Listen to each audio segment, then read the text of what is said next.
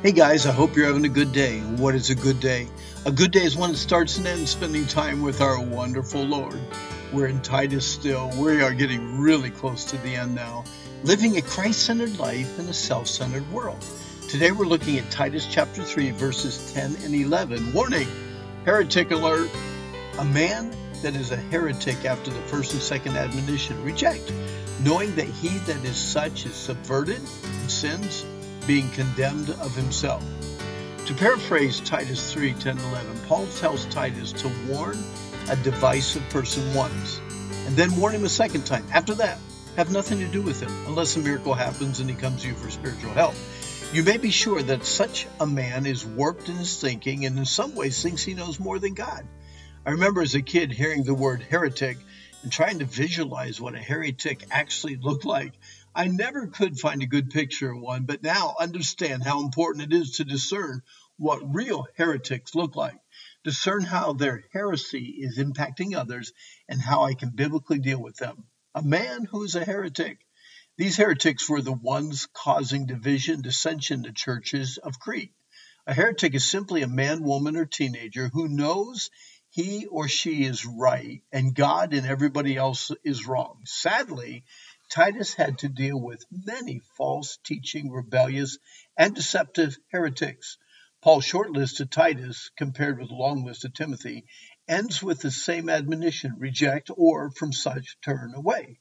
Such men are lovers of their own selves, covetous, boasters, proud, blasphemers, disobedient to parents, unthankful and unholy, without natural affection, truce breakers, false accusers, incontinent, fierce, despisers of those that are good, traitors, heady, high-minded, lovers of pleasures more than lovers of God, having a form of godliness but denying the power thereof. Self-centeredness is not photogenic. Even their own peers describe Cretans as liars, cruel animals, and lazy gluttons. Paul made sure that Titus would have no confusion as to what a heretic does, why he does it, and what must be done about it. What do heretics do? Upset entire families by teaching lies and opinions. Why do heretics do what they do? For money. They wanted to be in total control of the offerings. What must be done about it? They must be silenced. These men were not rebellious and disobedient believers. They were not believers at all, as proved by what they taught and how they lived. Again, Paul made sure that both Titus and Timothy understood this. These people may have been gifted, intelligent, charismatic, and very likable, but they were still enemies of the gospel. As Paul said, such people claim that they know God and pretend that they are saved, but they deny him by what they teach and the way they live. They are detestable and disobedient, worthless and useless for doing anything good. They will act religious, but reject everything that God offers.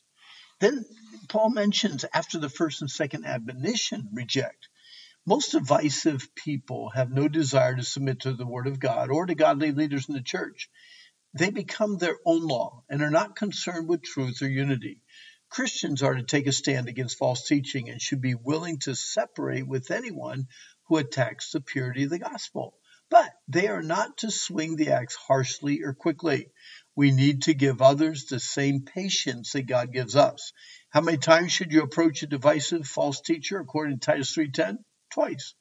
God is a forgiving God who gives second chances, and so should we. Lovingly confront once. Carefully approach a second time. If they refuse to line up with Scripture, it is not our responsibility to play judge and jury. Don't park in God's parking place. God often allows those who proudly play God in their own lives to receive exactly what they're demanding. The natural consequences of their own sin will condemn them. They want a life without God. God at times allows that, and those individuals have all eternity to regret their selfish demands. Now, there are times to separate and times not to separate. When the purity of the gospel is attacked, there's no question we must separate.